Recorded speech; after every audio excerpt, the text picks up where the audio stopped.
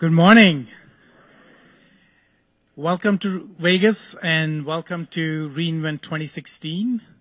Just a quick show of hands. How many of you were here last year or have attended reInvent in the past? Okay, so that's good. Looks like we have a bunch of the room that's actually attending for the first time. So just a piece of advice. This conference is slightly different than perhaps other conferences that you may have attended in the past, in that this tends to be a little bit more sessions, lots of knowledge sharing, lots of lessons that you get to hear from customers as well as AWS experts up here on stage. There are over 400 sessions scheduled. I'm sure you guys went through the schedule planner and tried to pick the sessions that you most wanted to attend. But bulk of the sessions, I would say majority of the sessions are being recorded. They'll be made available later on. So don't worry about missing a session. The other thing I want to do is kick off this session. I forgot to mention my name, Sri Ilaprolu. I lead our IoT practice globally for public sector. My purpose here on stage today is actually just to introduce our customers that are going to be talking about some amazing things that they're doing using technology and how they're saving lives and impacting lives in a positive way. I'll introduce Kristen. She's a senior product manager from Thorn. And actually, I won't steal her thunder. She'll go through in detail a product called Spotlight and how that product is leveraging technology and in return helping protect children in the wild. And then Paul is going to come up next. Paul is from ShotSpotter. He's a senior vice president for products and technology. And ShotSpotter is a unique solution in that it uses sensor technology and uses acoustic sensor technology to detect gunshot firings in cities so that you can triangulate and get down to where the problem is. Both of these solutions are a little bit unique because typically when you talk about cloud and when you think about cloud and workloads on cloud, you immediately think about back-end systems, websites, and so on. So this session is unique in that we're actually talking about technology and solutions that are positively impacting lives and saving lives. So without any further ado, let me go ahead and bring Kristen up here. Okay, can you guys hear me? Okay, great. Thanks for the intro. I'm going to be talking about Spotlight, which is our application that we've built. We're using machine learning and natural language processing to combat human trafficking, specifically sex trafficking. And don't worry, we've sanitized all this, so you're not going to see things that you shouldn't be seeing. But it's an interesting problem to address with technology. And before we get started, I'll share a little bit about who we are. Our nonprofit organization is called Thorn, and our sole purpose is to drive technical innovation to fight the sexual exploitation of children. So we work with technology organizations, for example, Amazon, Facebook, Twilio, Instagram. We also work with law enforcement and other non-government organizations. We try and make online environments a hostile place if they are sharing child sexual abuse material, as an example. So we'll work with some of our technology organizations to look at what their terms and conditions are. They have child safety protection teams, so we work with them to try and understand what is that ecosystem. Are there any things that we can do to help identify? We also conduct our own research. Sextortion is another one that we've recently, if you go on our website, you can download the paper on sextortion. But we provide that information and that studies back to our tech partners so they can look for patterns of grooming. And then we also want to deter predatory behavior. So when we find out that people are actually trying to search for child sexual abuse material online, we have a deterrence program where we're trying to get them connected to services and help. So there's a variety of things that we do. We're going to talk about one of the applications that we have right now, which is called Spotlight, and why it was created. So we conducted a survivor study in 2012. What we found out was that 75% of the juveniles that had been sex trafficked were bought or sold online. So we knew at that point that there was some type of digital footprint that was out there. We also know in the United States alone there's more than 200,000 sex classifieds ads posted on a daily basis. The other thing that we know from law enforcement, if I don't know if any of you guys have worked in law enforcement or with law enforcement, is that they have a lot of different things to do. So they might be working on a burglary, as an example. There aren't a lot of teams that actually focus just solely on sex trafficking. And if you think about this massive amount of data in your little town or your little area, are you really going to be able to focus your time, effort, and energy in going on one of these classified sites and really trying to investigate? And what we found is they don't have the time to do that, and it's really an impossible feat given as much data as there is. So what we wanted to do was to provide law enforcement with a tool to be able to provide leads about suspected human trafficking networks in order to be able to identify victims and get them connected to resources. And that's why we created our application Spotlight. And so what Spotlight is, we worked with our partner Digital Reasoning. It's a cognitive computing platform, and we're also using natural language processing.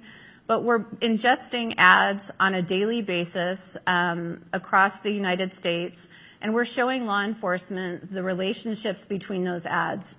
And we'll talk a little bit about what we're doing and the types of tools that we're able to provide for law enforcement.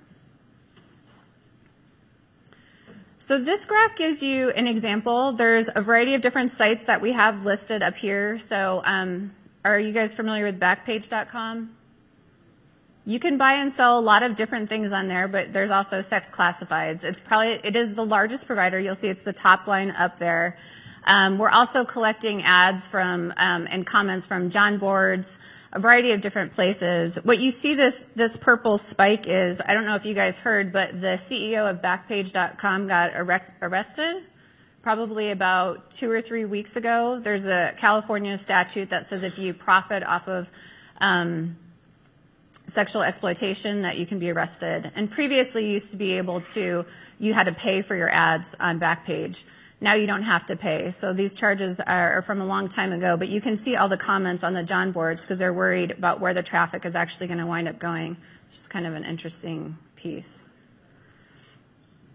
So what is the data that we're looking at? So we're ingesting probably close to about 200,000 ads on a daily basis. And you can see, I know this is probably a little bit of an eye chart, but you're going to see information about the author, the body, the city. So we have structured data, and then we also have unstructured data. So some of the unstructured data that we're looking at are things like the actual posting, right? So the information about what they're actually selling. There's also free-form information. So there's 2 types of locations. One is the location that you have to select from a drop-down field on one of these sites. And then the other is a free-form field. You'll notice in this one it says, I think it says the Strip. Yeah, so reported location, that's a free-form field. It says Las Vegas Strip. So we'll walk through kind of what we're doing with that, but it gives you a sense of the type of information. The other information that we're also processing are images. So we wanted to give you a sense of how we're actually ingesting and processing this. So we do have a third-party provider who's actually collecting this information from open forum sites. And then we're taking and we're splitting up the photos and the forums into 2 different S3 buckets. We're listening for traffic, and then we're queuing it off. Data Jetway is our transformation layer. And then it's DR stands for Digital Reasoning XML, and then we're processing with core analytics. So some of the core analytics, and I'll talk about this in a little bit, we're using our natural language processing, so we're doing phone decoding, and I'll show you that. We're also using language flags, and I'll talk about that as well to understand, is somebody under the control of a pimp? And then we're also doing our image processing, which I'll also share about that. And then we move more for global analytics, where we're looking at the networks. If somebody has been trafficked across state lines, which we'd call the interstate flag. And then also our alerting mechanisms. We allow law enforcement to get alerted on particular criteria that they're utilizing. Elasticsearch is really more of where our persistent data is being stored. And then we've got a web API, which law enforcement is able to actually access the application. So if you can think about it as basically it's law enforcement's search tool in investigating human trafficking. This is even probably harder to read. But it goes through the same process. We've got our load balancer. And then as far as what's stored in SQL is primarily, again, our alerts and what law enforcement actually saves as far as their criteria that they want to look at. So I wanted to talk through kind of the deconstruction of a sex trafficking ad. Again, we've sanitized a lot of this, so hopefully none of this is offensive to you. But what you have is anything that you would typically have in any regular type of posting, right? If you were going to sell a couch as an example. But you have your title, you have your tagline, you've got your ad copy details, and then you've got what we would call all of this metadata over here on the right-hand side. So you've got your post ID, when it was, we actually collected that data. We don't have, in this case, we don't have a post date, phone number, age if they've indicated age, and then you'll see multiple locations. The first location that you see is that database field from that primary source, and then any secondary, tertiary locations are free-form fields, and then an actual source. So if that ad is still up on that source page, we'll allow law enforcement to go and click on that. So one of the first things that we're doing from a natural language processing perspective is when you're investigating sex trafficking, one of the things that they will try and do is obfuscate their phone number. So you'll notice here that they'll spell out the words, they'll put spaces, they may even put emojis in between there. And one of the first things that we're doing is we're stripping all of that out and we're standardizing and normalizing that. Why is that important? That's important because if law enforcement gets a tip that there's a runaway and they have a phone number, they have no idea what it looks like in its obfuscated form, right? They need to have it in a standardized format which they can input and search and then bring up the results within Spotlight. This is one of the most critical pieces of information in an investigation. Not to mention, this is also how you would communicate somebody if you were setting up an operation, right? So the other thing that we're doing is we're processing images. And you'll notice that these images look slightly different, but they actually look somewhat similar. Some of the challenges is that they will crop images, they'll put watermarks on them, and they will come up as a different hash. We're hashing them with an MD5 hash, but we do allow law enforcement to pivot off of an image and to be able to conduct a search based on that exact match search. So they can actually click on an image and actually see what are the other ads that are showing up with that image. And the reason why that's important is that you guys may have had your phone numbers for a very long time, but in this space they're using burner phone numbers, but they're often using the same or very similar pictures. And so if we can allow law enforcement to utilize that image search, then they can potentially find a new phone number that they might be utilizing in an investigation. So one of the other things that we're doing with the machine learning is we're flagging ads. So as we ingest these ads, one of the first things that we did before we developed Spotlight was sit down with law enforcement to understand how do you actually conduct your investigations? What are those risk profiles that you're looking for? And so we came up with 5 of them. One is massage. And that's typically going to have information about specific hours, information about discrete parking. Control is going to be indicative that somebody's under the actual control of a pimp. So they might have something like a pimp crown, and they may have particular things that you can or cannot do, for example, in a posting. And immature would have language in it. This is based on the true set that we have from law enforcement of 100 known juvenile cases, in which there might be some copy or some text, for example, that says playful, young, open-minded. It doesn't necessarily mean that if it's flagged as immature, that it necessarily is a juvenile, but it's indicative of the patterns and behaviors that they have seen. And then interstate is something that is primarily really just a hard and fast rule in the sense that we've seen a posting happening in one state, and now it's also happened in another. So they can see a pattern or a circuit that's happening with the trafficking that's occurring. Oh, I put control on there twice. The one that's supposed to be on the very right is escort.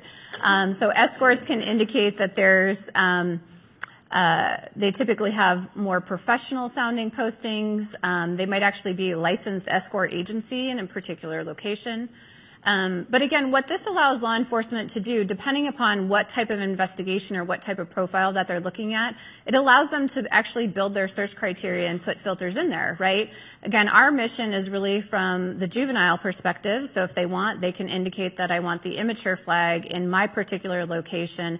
And I can even indicate specific keywords. For example, two-girl special is something that is somewhat indicative of minors, or something, for example, in an event, new to town. So they have all these different aspects at their disposal. We weren't really able to show you a lot in the application just because of the explicit nature of what we're doing, so I blocked out some things. But what you're seeing is our ability to map through space and time related ads to an original ad. So you'll notice there's a map on the right-hand side. There's these red dots with numbers around them, and that's indicating the frequency of ads that are associated in those particular locations. So again, it allows law enforcement to really understand what's happening. And again, when you think about jurisdictions and who's working on a particular case, this is really helpful. It's also helpful from a prosecution perspective. So they can kind of understand what the full span of this actually looks like. This next slide demonstrates our ability to show the intelligence that we have. So again, one of the challenges that law enforcement has is it's a massive amount of data. They don't know what they don't know. And I'll show you a picture of how investigators were doing sex trafficking investigations before the use of Spotlight, and it's jaw-dropping when you're working in a technology space. But what we're trying to do with what we call our network graph is show the relationship between the data elements that we have.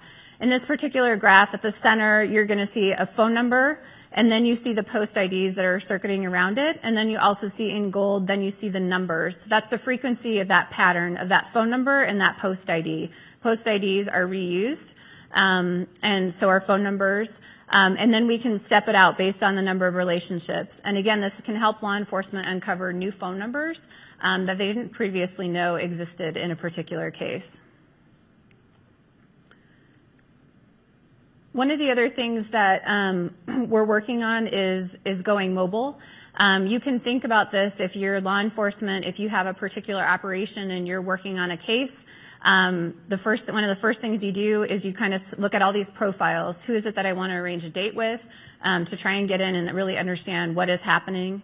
And so being able to access it via mobile is really critical. We allow law enforcement to create alerts, which is what you see on the very right-hand side. So you can create an alert based on particular parameters that are within a posting. So an example might be for a particular phone number. And then you will get an email notification anytime that a new posting comes into play with that particular phone number. And that's been a huge time saving for law enforcement.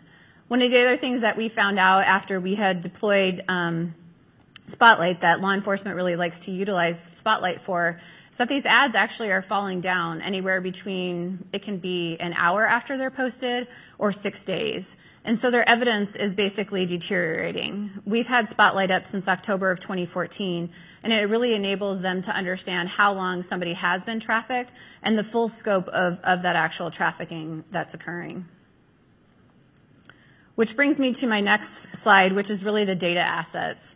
In this world of investigating sex trafficking, the data is changing constantly, right? There are different phone numbers, there's different post IDs, there's different photos. Again, we're ingesting probably more than 150,000 ads a day. We have over 65 million ads in Spotlight. We've been up since October of 2014. We have over 400 million images in Spotlight. That's not deduped, so just want to clarify that. That's another challenge we have. So to give you a sense, we have over 3,200 law enforcement that are utilizing Spotlight. We're in all 50 states, including DC as well. We'll be expanding into Canada at the end of this year. We have over 850 federal, state, and local agencies that are utilizing Spotlight. And we are a nonprofit, and because we are mission-driven, we do provide this application free to law enforcement. And to get a sense of the type of impact that Spotlight has had, this is based on the last 12 months, based on our September 2016 survey. We received a 25% response rate, so we even know that the impact here that we're going to tell you about is low. But Spotlight is averaging about being able to help law enforcement identify kids, on average 5 kids a day, assisted in over 7,442 trafficking investigations, a total of 6,325 victims being identified, and close to 2,000 children, which again is our sweet spot. And then the adult victims, over 4,345. And then the traffickers or the pimps, 2,186. So it's pretty significant. So we talk about the technical approach to this. And if you look at what investigators were utilizing beforehand, you'll see on the left-hand side, there's date columns and there's a whole bunch of phone numbers, and then you start seeing arrows. This is literally an investigator. What they would do, they would go on to Backpage and they would start writing down things that they think might be related. This is not how you can tackle this problem at scale, right? And then we know based on our survey, for those law enforcement who are coming in on a daily basis, they're saving 60% of their investigation time because they have all of this information. We can show the relationships that are there. So it's been a really significant time savings for law enforcement. And you won't probably read all of these, but we've gotten a lot of feedback from law enforcement about the magnitude that it's been able to help from gathering intelligence, plotting their trends, and allocating resources when they're having investigations. The second one is, it's pretty, I guess it's tough to read, but it shows you the impact that Spotlight was able to provide law enforcement with one of the only leads that they were able to have for a John who had raped a minor.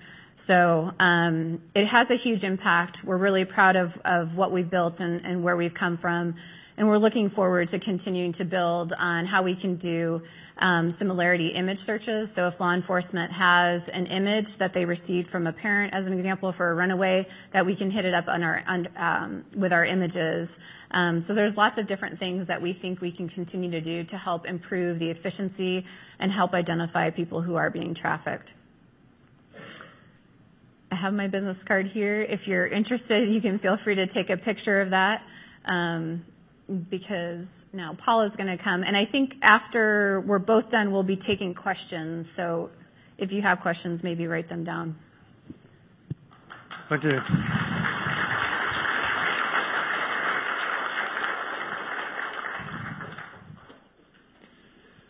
So, good morning. My name is Paul Ames, and as Sri said, I head up the technology team for a company called SST.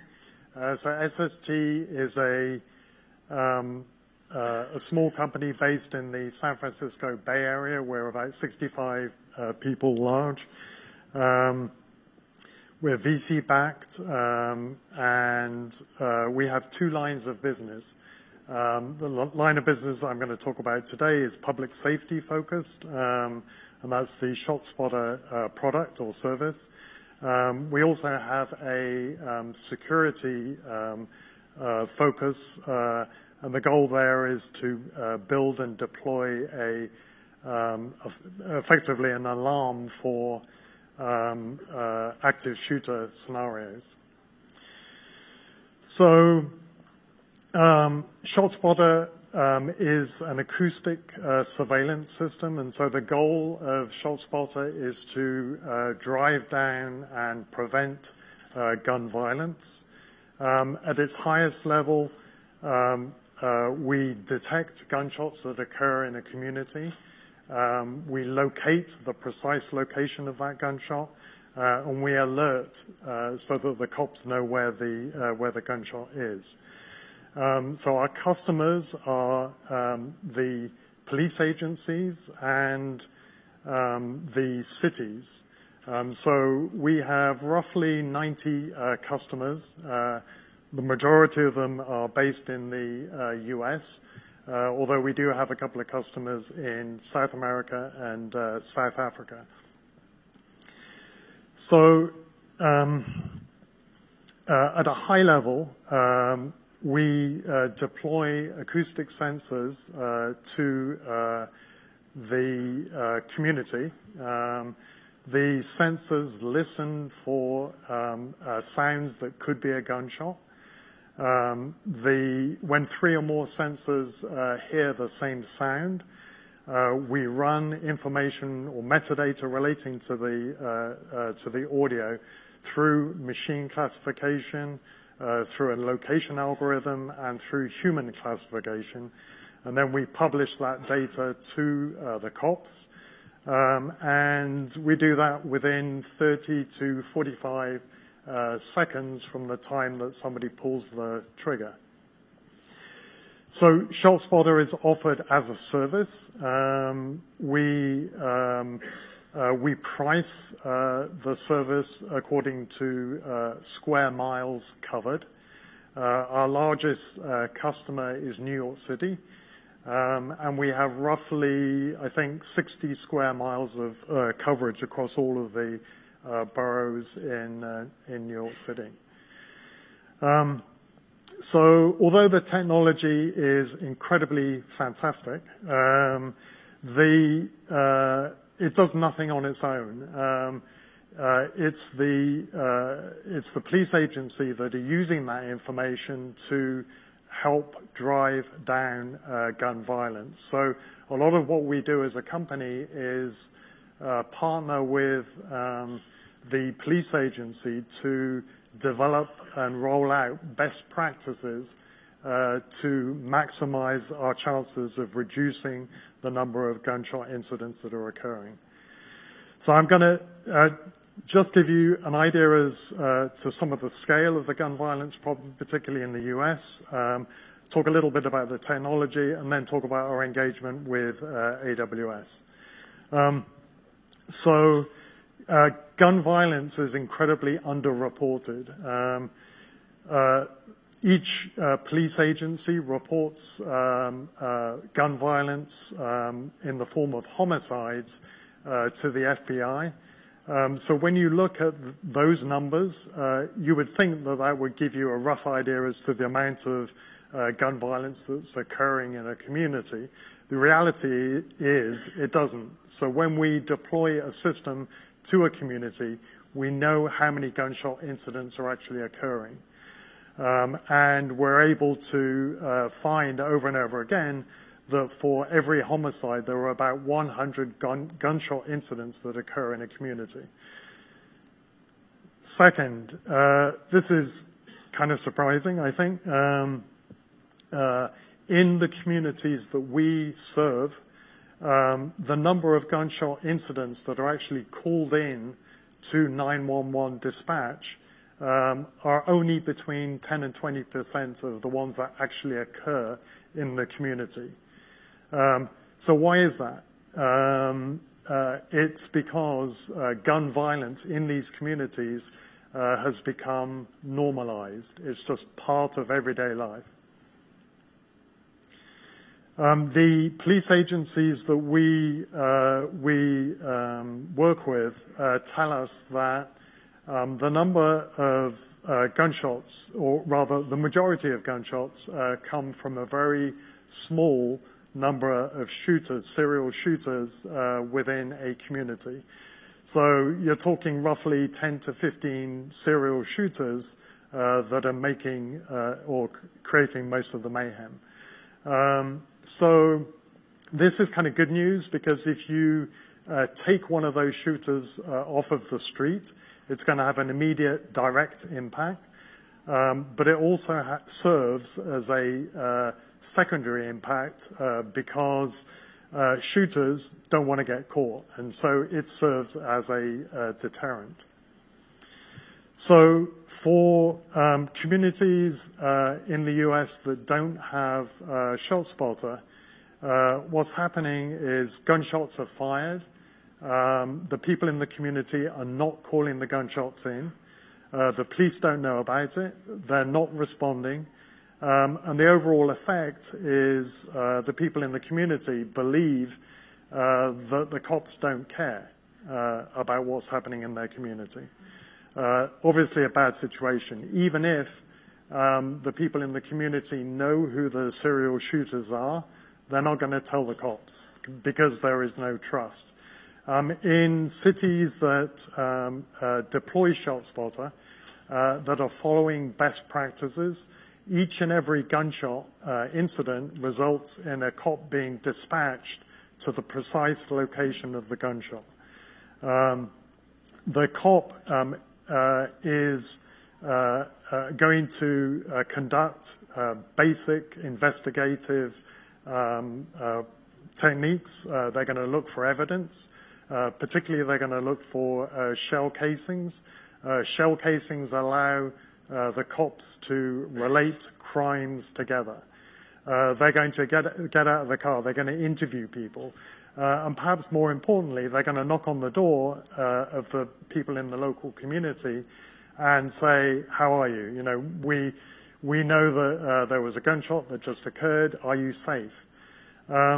Over time, with consistent response to gunshots in the community, the people start to build up trust. And with trust, they're more likely to share information with the cops. And they're more likely to self-police.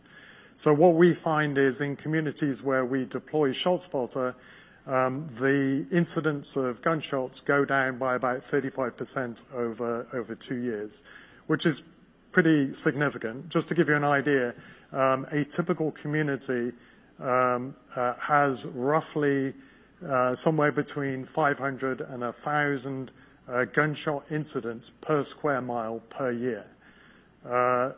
And there are many communities in the US where that number is way, way, way north of that. So I mentioned earlier that we deploy acoustic sensors in the cities that we cover. The sensors are deployed at a density of roughly 15 to 20 sensors per square mile.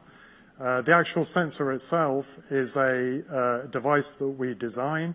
It has on board a cellular wireless to communicate with the cloud.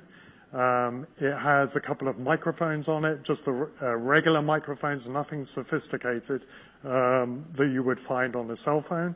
And most importantly, it has a GPS chip. And so the GPS chip tells us two things. One is precisely where that sensor is located, and we need that to calculate the location of the gunshot. But more importantly, the GPS network gives us a very precise synchronized clock down to somewhere in the region of 10 to 15 nanoseconds.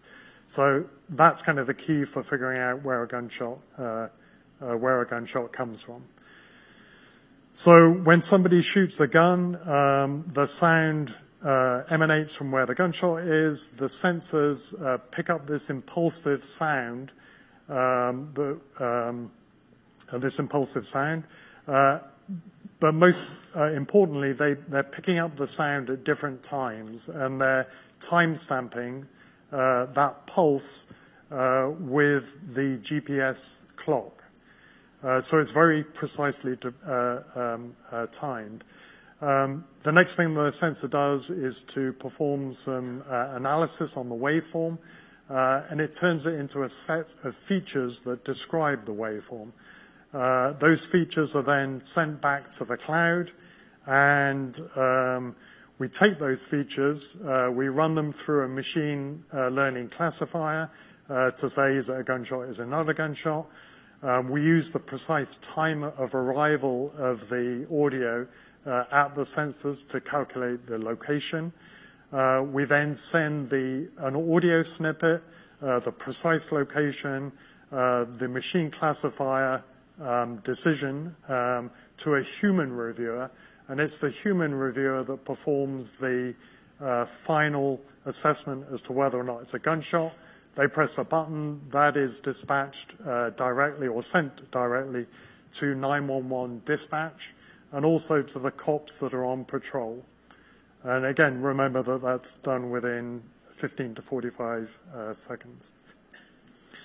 So this is kind of a cool chart, I think. On the right-hand side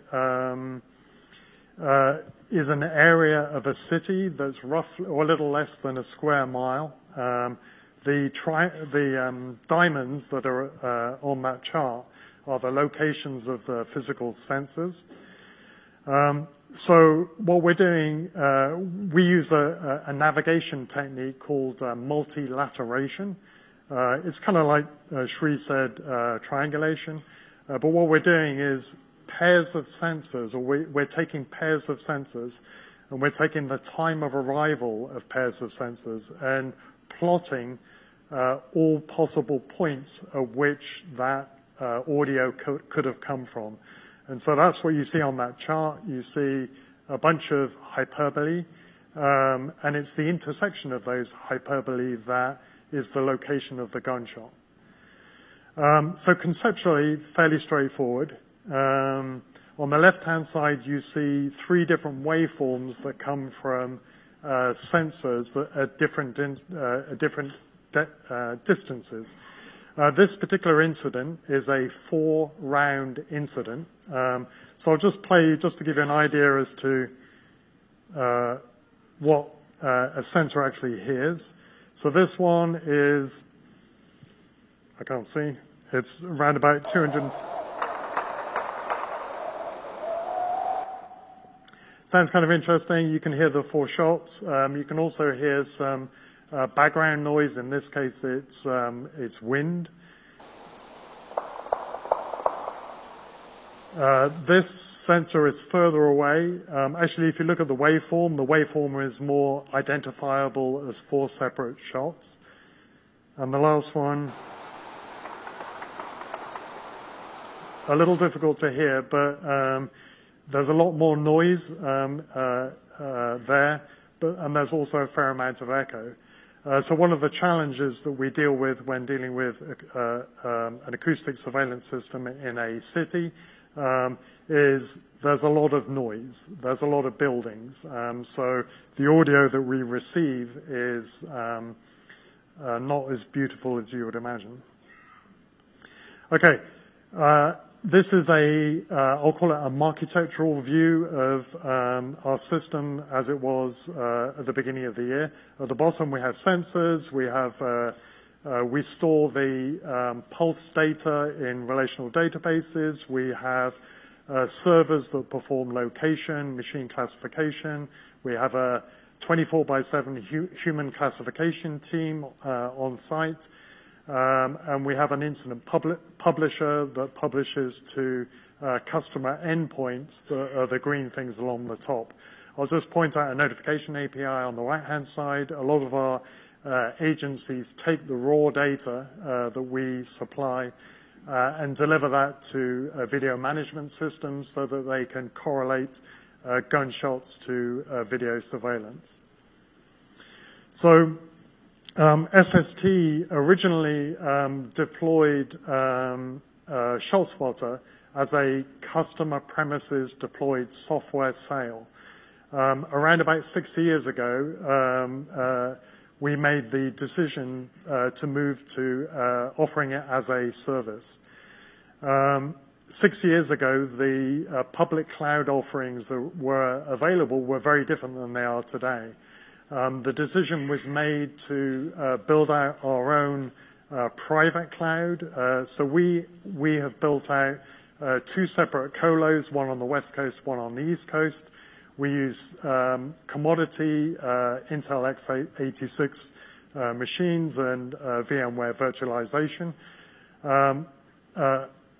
Just taking a quicker look at, or a step out from the colos, on the right-hand side you see the clusters of sensors. They're communicating with the colos over the mobile network, the mobile carriers end-to-end networks. On the left-hand side, you see the customer endpoints communicating with the colos over the public internet. So this private cloud has served us pretty well over the last 6 years, but there are 3 issues that we want to address over time. First issue is that from an IT perspective, this is a pretty significant commitment or ongoing commitment. Second, over the last couple of years, the growth of the company has really accelerated. So we're adding new cities. We're adding additional miles to existing cities. So we're growing horizontally, and it's a great problem to have, but it's beginning to get to be a bit of an issue. So that's a problem we would like to solve. The third issue we have is unique to having a acoustic surveillance system. So 2 times a year, there are significant impulsive events in cities. On New Year's Eve and July 4th, people let off a whole bunch of fireworks. So what we see is a 2 order of magnitude increase in pulses being processed through our colos. So as a consequence, we have to size our colos according to the high water mark, which is kind of an expensive proposition. Of course, what we want to be able to do is scale up prior to July 4th and then scale back down afterwards. Not surprisingly, that's why it was that we started talking with our friends at AWS.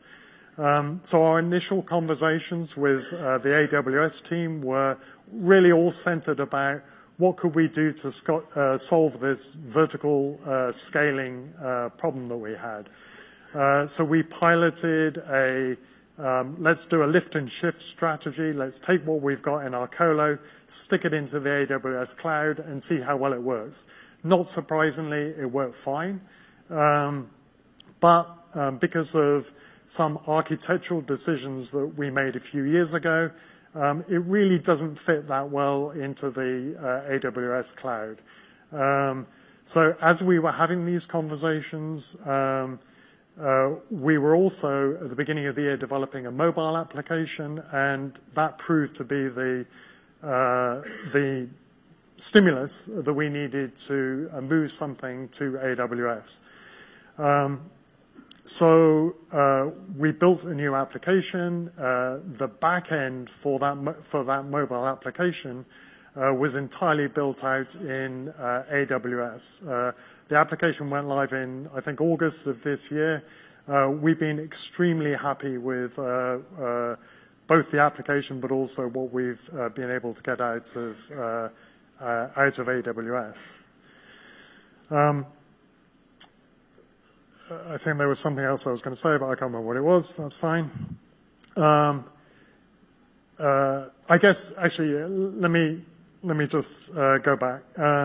The interesting thing I think is that we've kind of accidentally come across an approach that I would suggest to some people in the audience might be something you want to think about. It's a lot easier to adopt AWS for a new application than it is to consider taking, I'll call it legacy architecture, and moving it into the cloud. So the learnings that we have gained from working with AWS, building out this back end, are going to be directly applicable to the back end for our location of the ShotSpotter service. So what we'll be doing in 2017 is focusing on getting that done, and particularly working with Sri and his team on the IoT offerings. Here's the mobile application that we built out. It was targeted at one use case, what we call internally as getting the cop to the dot. So on the left-hand side, you see a list of gunshot incidents. In the middle, you see those same gunshot incidents plotted on a map. On the right-hand side, you see an individual incident that the cop is responding to. So we at SST really believe in what we're doing. We believe that the technology is helping to drive down gun crime. I haven't talked at all today about the impact on the community of gun violence. It is significant. I would encourage you to search out a podcast that our CEO did last week with TechCrunch that's available as a podcast. Take a listen to it, and it gives you more of a sense of why this is a problem that must be solved. It's not just about people getting killed. It's about the impact on kids in the community. It's just bad stuff. So on that note, I think I'll stop. Cool. Thank you, Paul. Yeah.